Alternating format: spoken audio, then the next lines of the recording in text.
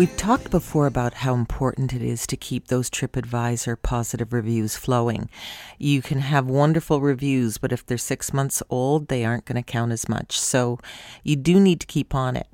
There's two things that you need to focus on. First is asking for the review, and second is make it easy for them to leave one. So the first can happen with an invitation by your team, just saying we would be delighted if you would leave us a review at the end of a great experience.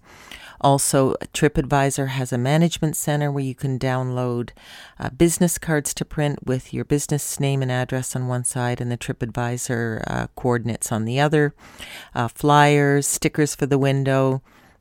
There's a widget that you can put on your website or in your thank you follow-up emails, and you should be doing those so that they can just with one click be on the your TripAdvisor site and leave that glowing review. So those are some ways that you can keep that process healthy, because online management of your reputation is increasingly important. See you tomorrow.